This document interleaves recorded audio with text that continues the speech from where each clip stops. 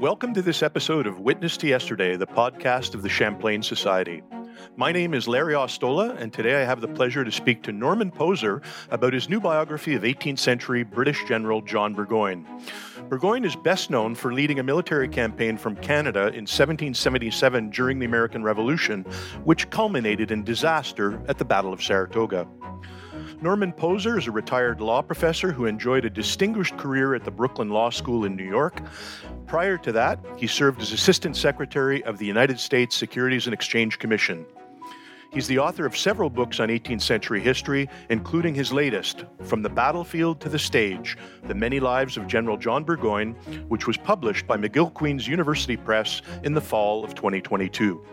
Norman, many thanks for joining me today. Thanks, nice to be here.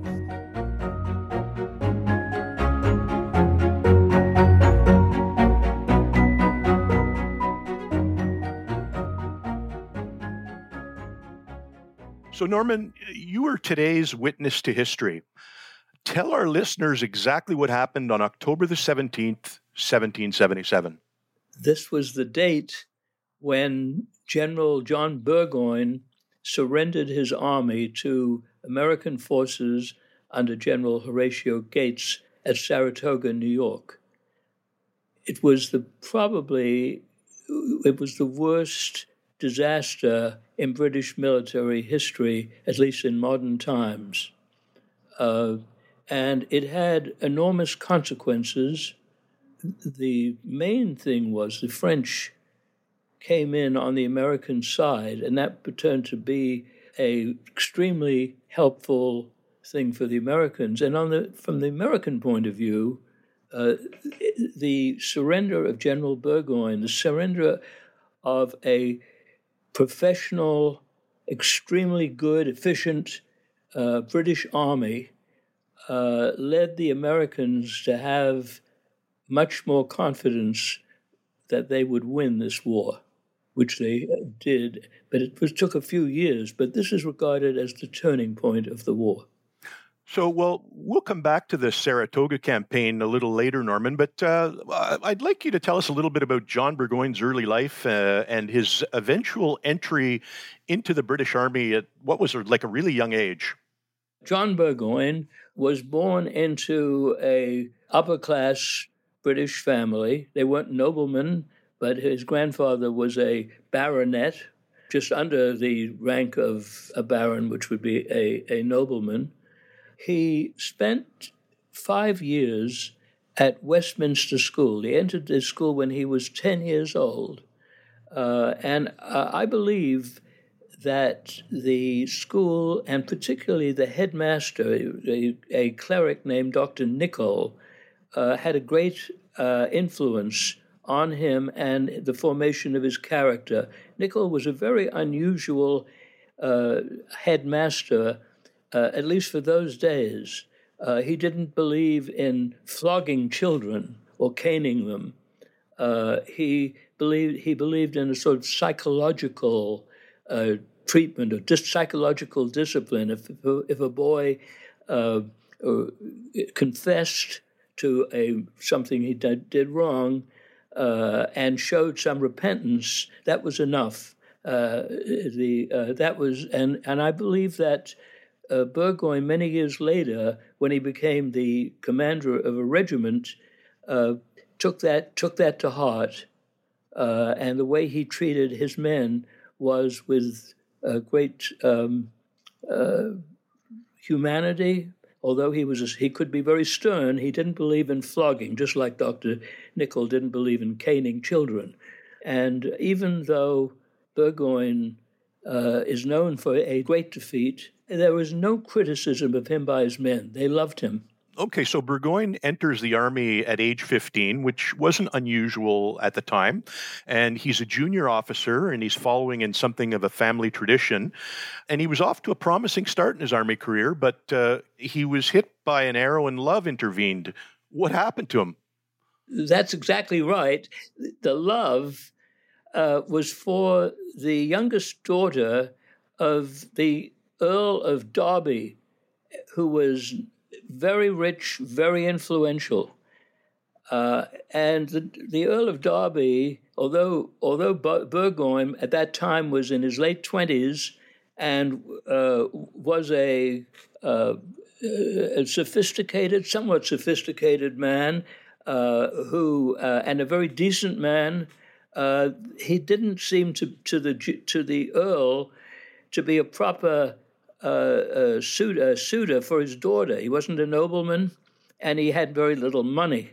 And so Burgoyne and the Charlotte Stanley, the Lady Charlotte Stanley, I should say, the daughter of the Earl, eloped, and Burgoyne sold his commission, and you could buy and sell commissions, and that's how that was done in those days. And they both went to France, and they lived in France and later in Italy for 5 years until war broke out between England and France. So you mentioned the war. So the 7 Years' War breaks out in 1756, and Burgoyne decides to go home and rejoin the army. And by 1758, so 2 years later, he's a 35-year-old lieutenant colonel, so he's a senior officer, and he participates in 3 raids, amphibious raids on the French coast. But he only sees his first real action under fire in Portugal in 1762. Tell us about the campaign there and Burgoyne's role in it. Portugal is an extremely poor country. They were traditional allies of England. The English liked to drink port, and the town of Oporto in Portugal, was the center of that, and the English had quite a lot of investment in Portugal. The foreign minister of France persuaded the Spanish to declare war in the 7 Years' War. They were allies of France, and England was an ally of Portugal. Portugal could not defend itself, and the British sent money and troops to Portugal. Burgoyne went there, was given the temporary rank of brigadier, and was ordered to attack a town which is called Valencia de Alcantara. And he took a number of force of men, cavalry people, and they took a lightning raid on this town. It was highly successful with very few English casualties, and that daring night raid made Burgoyne a hero, and he came home a hero, even though it was a small part of the war. The war had ended in 1763, but Burgoyne made a reputation as an extremely brave, aggressive cavalry officer. So Burgoyne has the success you referred to in Portugal, and he comes home, and this is where we start to get into some of the other dimensions of his life and of his character that you refer to in your book. So he turns in peacetime now, he turns to 2 other significant pursuits. High-stakes gambling centered on London's private clubs, and maybe a little bit surprisingly for someone in his position, the writing of verse. How do you think these activities reflected Burgoyne's social class and his conception of himself as a gentleman? Well, the gambling was done in the clubs on St. James's Street in London, and a very, very high stakes. The one he was chiefly he was a member of more than one. He was a member of White's Club and Brooks's Club. Brooks's Club was where he did most of his gambling. There, people would gamble on anything. They played cards, and Burgoyne became a very competent card player. and he probably made money doing that. But they would bet on anything. One time, a man fainted outside the club, and he was carried in to the club, and the men sitting by the window saw this man, and they started betting on whether he was dead or not. Then somebody suggested that the bet that the fainted man be bled. They bleeded people when they were ill in the 18th century, and somebody said, "No, that's not fair because it'll affect the bet." That is one of the most outlandish stories I've heard about the betting in. And there are many others I could mention. Some of them I mentioned in the book. So, what about the writing of verse then? Where did that particular talent come from? I don't know where it came from, but he did write verse, and a lot of the verse was kind of, I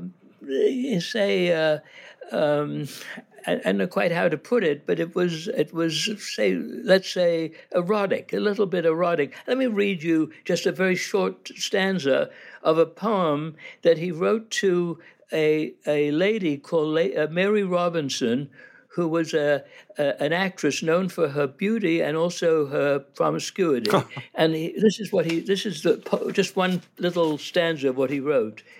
When on thy lovely perfect face the sportive dimpled smile we see, with eager hope the cause we trace, and wish to share each bliss with thee. That's a typical sample of the kind of verse that he wrote.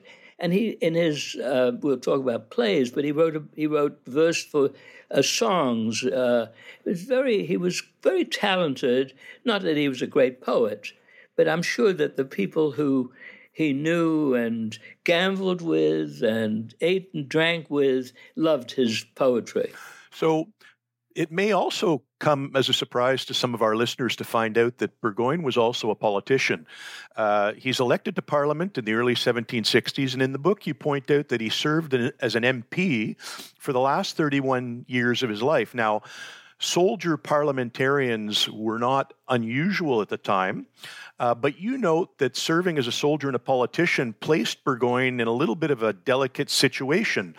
As a soldier, he was bound to the king, but politically he also had to answer to his constituents and his conscience. How did Burgoyne navigate those two accountabilities? Well, this did come up, and he talked to Lord North, who was the prime minister, about it. They expected, and the king and the prime minister expected Burgoyne to vote the way the government wanted him to. And he said he normally, on most matters, he would. But if it was a matter that he thought was of great importance, he would vote his conscience and maybe in the interests of his constituents rather than the government. And that's what he did. So he made it clear at the outset then that he had these dual accountabilities and he'd follow the course that he thought appropriate at any moment in time. That's exactly right. Yes. Okay. So getting back now to the verse writing, and this is a little bit more important. So in 1773, Burgoyne organizes and choreographs an elaborate French-style garden party, which was referred to as a fête champêtre for his nephew, Lord Stanley, and he even enlisted the help of the very famous architect Robert Adam to carry it off. And as part of the festivities, he wrote a dramatic piece entitled Maid of the Oaks. There's a famous theater impresario at the time, David Garrick, who saw it performed, and he was impressed with Burgoyne's writing, and he asked him to adapt it for the Drury Lane Theater. How successful was he when he got this offer to become a playwright? He was quite successful. After the Maid of the Oaks, and by the way, the party was for a wedding. It was to celebrate a wedding of his nephew, Lord Stanley. After he came back from America much later, just to jump ahead, he wrote 3 more plays. One of them is called The Heiress. It was quite successful, played for, I think, close to a month, which was a long time in those days for a play to run. and it was translated and shown in European capitals. It was translated into French and Spanish, and I think other languages too. So yes, he was a significant playwright. The Heiress was shown for a generation later, still being shown. So on the political front, the situation, while all this was going on, and Burgoyne was devoting some of his time to writing verse, on the political front, the situation in British North America had steadily deteriorated, and by 1775, the American Revolution had broken out.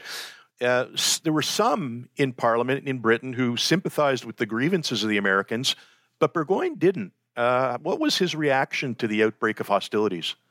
Well, I think at first he hoped that it would be negotiated, and as did, as you say, some of the others, such as Edmund Burke and Charles James Fox, who were prominent politicians at the time. But the king and the government and Lord North's government were very, very strongly opposed to the revolutionaries, the rebels, and that's how Burgoyne he joined them, and I think quite enthusiastically.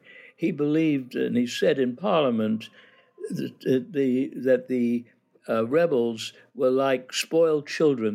They'd been spoiled too long, treated well too long, and if he had to go and fight against them, he certainly would. So Burgoyne actually does get sent to Boston in 1775, where he's an eyewitness to the Battle of Bunker Hill. But then he goes home and is sent to Canada then in 1776 and serves under Governor Guy Carleton in a very short campaign to drive the Americans out of the province of Quebec, which they'd invaded in late 1775. In fact, that was the famous December, New Year's Eve attack on Quebec City by Richard Montgomery and Benedict Arnold, which was repulsed by Guy Carleton. And so he then returns to London after serving briefly with Carleton. And it was a surprise to me to find out that then he's selected to lead an army south from Canada into New York in 1777, given his limited combat experience.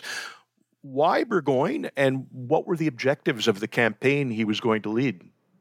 Well, if I could just backtrack a little bit, when he got back to England after the Canadian expedition that you mentioned, he was asked by Lord Germain, who was the minister for the colonies, to develop a plan by which the English hoped to end the war in that next year, 1777, and he did. And he wrote a plan, gave it, I think, in February of 1777 to Germain. It was approved by the king and by the government. And then the question was, who would lead it? And Burgoyne wasn't the first choice, but two officers, two generals, turned it down. And Burgoyne, who may have actually pulled some strings himself, he wanted to be he wanted to lead this expedition, and he was then appointed. And the plan to tell you in a sort of briefly was that an army from Canada would go into upstate New York and cross the Hudson River from the east to the west, and go down the river to Albany, New York, where they would join with General Howe's forces. Howe had taken New York in 1776 for Howe and his army to move up and join Burgoyne's army at Albany. That was the plan. However, Howe decided that he didn't particularly like the idea. He kind of ignored Burgoyne, got permission to go south instead of north and go down to Philadelphia, which he did. And Burgoyne had come in from the Canada and was basically alone. His army, the forces of Howe, did not join him. So basically, you have a plan, which at least on paper seems to make some sense, with an army moving north and another one meeting it moving south. But then one of the prongs, the southern prong, gets deflected away from its junction with the army coming from the north. That's right. That's right. Okay, so and that's a little surprising because the British, it certainly wasn't as if they hadn't had any experience in North America. They had fought along the Hudson River, Lake Champlain, Richelieu River route during the 7 Years' War, so they knew the country, they knew the logistical challenges, but they went ahead all the same. Okay, so with that in mind, we now come to the event with which Burgoyne's name has forever been associated, the Battle of Saratoga. What happened at the Battle of Saratoga, and what were the consequences of it, in your view, for the Revolution and for the continent? Well, having crossed the Hudson, so he was, I believe, maybe about 20 to 30 miles north of Albany, crossed it at a place called Saratoga, which is very near present city of Saratoga Springs, which is a great place for horse racing. He then attempted to go south, and meanwhile, the Americans had got together and had assembled a very strong force, far outnumbering Burgoyne. And when on September 19, he tried to break through the British on his way to Albany. He was stopped by the Americans. It was a bloody battle. You might say the British won it because they controlled the battlefield after the battle was over, but they had great casualties, while the Americans could keep resupplying their troops. And there were plenty of Americans who were very eager to fight the British. And so they camped there for 3 weeks after the battle. And then he tried again in what they called a reconnaissance in force, to try to break through and find out whether they could break through. That was the second battle. That was on October 7th. And they lost that battle. They lost more men. There were by this time, the British Army, just to give you an idea, had started with about 7,500 troops. By the time they, after the second battle of Saratoga, they were down to roughly half of that. Less than half, about 3,500. And they were completely surrounded by the Americans. Americans had roughly 14 or 15,000 against their 3,500. Burgoyne called a council of war. That was a council of his senior officers and generals, and they unanimously voted to surrender. There was no alternative. By that time, he couldn't retreat back to Canada, and he couldn't advance. And by the way, you mentioned logistics. The men and the horses were hungry and thirsty. It was still summer up there, or late summer, early fall up in upstate New York. They were exhausted, hungry, and very greatly diminished. And Burgoyne really was forced to surrender his army. So Burgoyne then, he surrenders. He's surrounded. He's running out of supplies. His force is diminished. He surrenders, and his army surrenders. And it took 6 months, but about 6 months after Saratoga, Burgoyne himself was paroled and he returned home, but his army, which came to be referred to as the Convention Army, remained in captivity. What kind of reception did Burgoyne get when he got home, and what happened to his troops? Well, let me just start with the troops. The surrender treaty allowed the defeated army to be picked up in Boston by British ships and taken home. Congress rejected that. They refused to ratify. The American Congress refused to ratify the treaty. The men, the captive army, as I said, about 3,500, were marched to Cambridge, Massachusetts, just outside Boston, and they spent the winter there. At first they didn't even know that what Congress had done. They kept it secret. They were given horrible housing to protect themselves from a New England winter, and later on, this was after Burgoyne had left. They were marched down to Virginia in the middle of the next winter. Later on, after that, they were marched to Maryland, and they never were restored to England until the end of the war, which was after 6 years. By that time, the army, starting, as I said, with 7,400, had about 400 men. Many of them had deserted. Many of them had died of sickness and from the treatment that they were given. It was something that Jefferson at the time said it was a shame on the American side. As to Burgoyne, he went back and he was made the scapegoat of the disaster. He asked for a court-martial, that he be court-martialed so that he could publicly redeem his reputation. That was refused.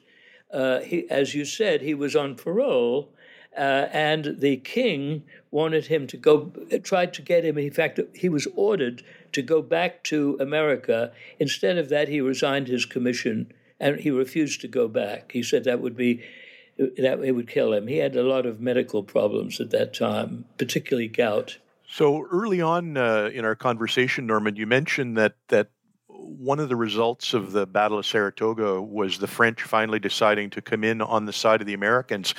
But do you think it's fair to say that Saratoga was also decisive to the extent that it was a clear indication to the Americans, to the rebels, that they could actually come out on top in the conflict? Yes, I think both are true. But the French Navy was very important. If you scroll forward to 1781, when an American army a British army under General Cornwallis was trapped in Virginia, on the coast of Virginia, it was the French fleet that prevented them. But and was partly responsible for Cornwallis's similar surrender. But Burgoyne was treated like a pariah by the king, who he had been quite friendly with before Saratoga,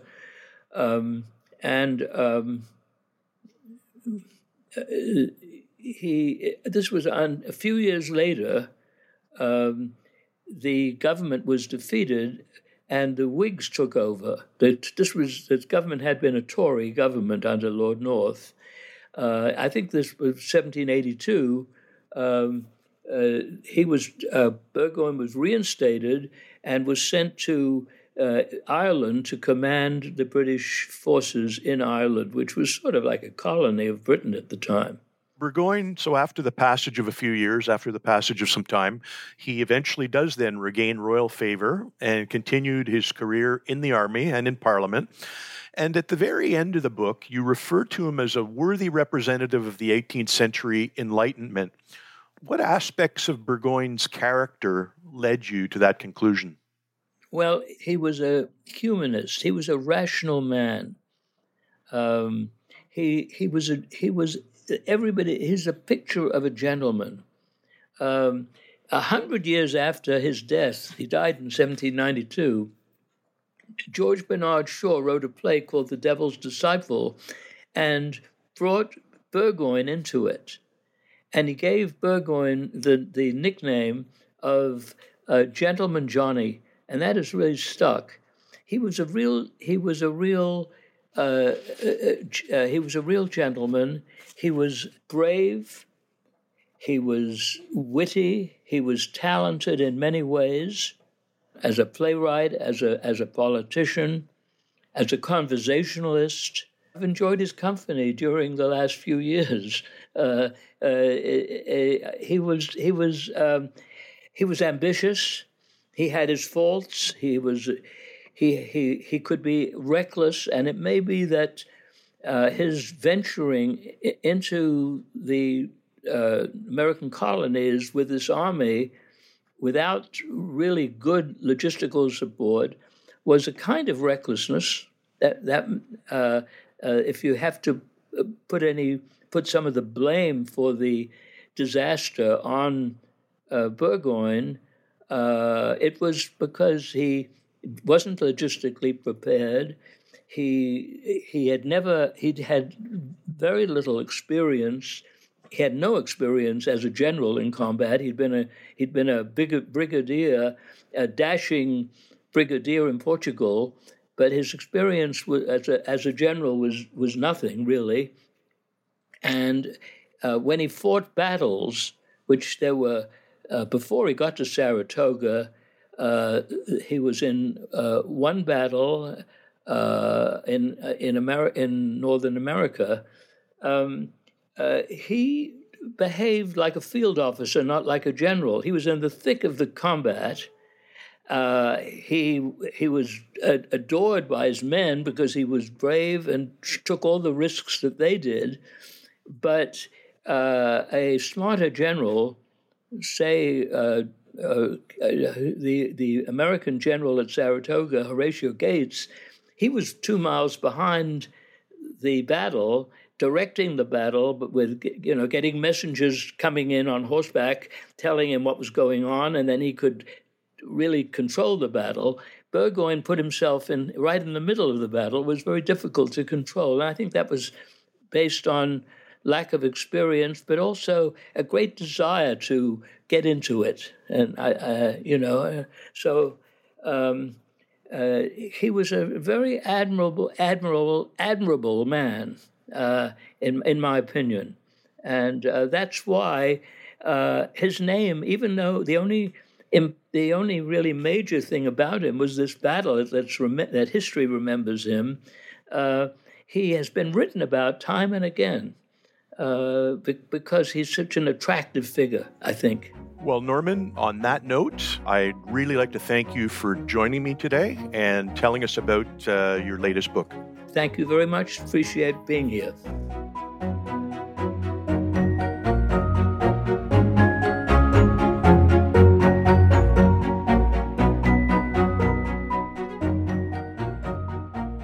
My guest today was Norman Poser. His book, From the Battlefield to the Stage, The Many Lives of General John Burgoyne, was published by McGill-Queens University Press in 2022. You've been listening to Witness to Yesterday. Please visit our website at www.champlainsociety.ca. And the best way you can support this podcast is by becoming a subscribing member of the Champlain Society. If you like what you've heard, let your friends know by forwarding this podcast through the social media of your choice. You can also send us an email at info@champlainsociety.ca. This podcast is made possible by the members of the Champlain Society who work hard to bring to life original documents in Canadian history. We want to thank the L.R. Wilson Institute of History at McMaster University, as well as a consortium of Canadian scholarly book publishers that includes the University of Toronto Press, the UBC Press, McGill-Queens University Press, the University of Regina Press, and the University of Ottawa Press. My name is Larry Ostola. This interview was recorded on May the 2nd, 2023. It was produced by Jessica Schmidt and supported by the University of Toronto Press Journal team, who also support the Champlain Society.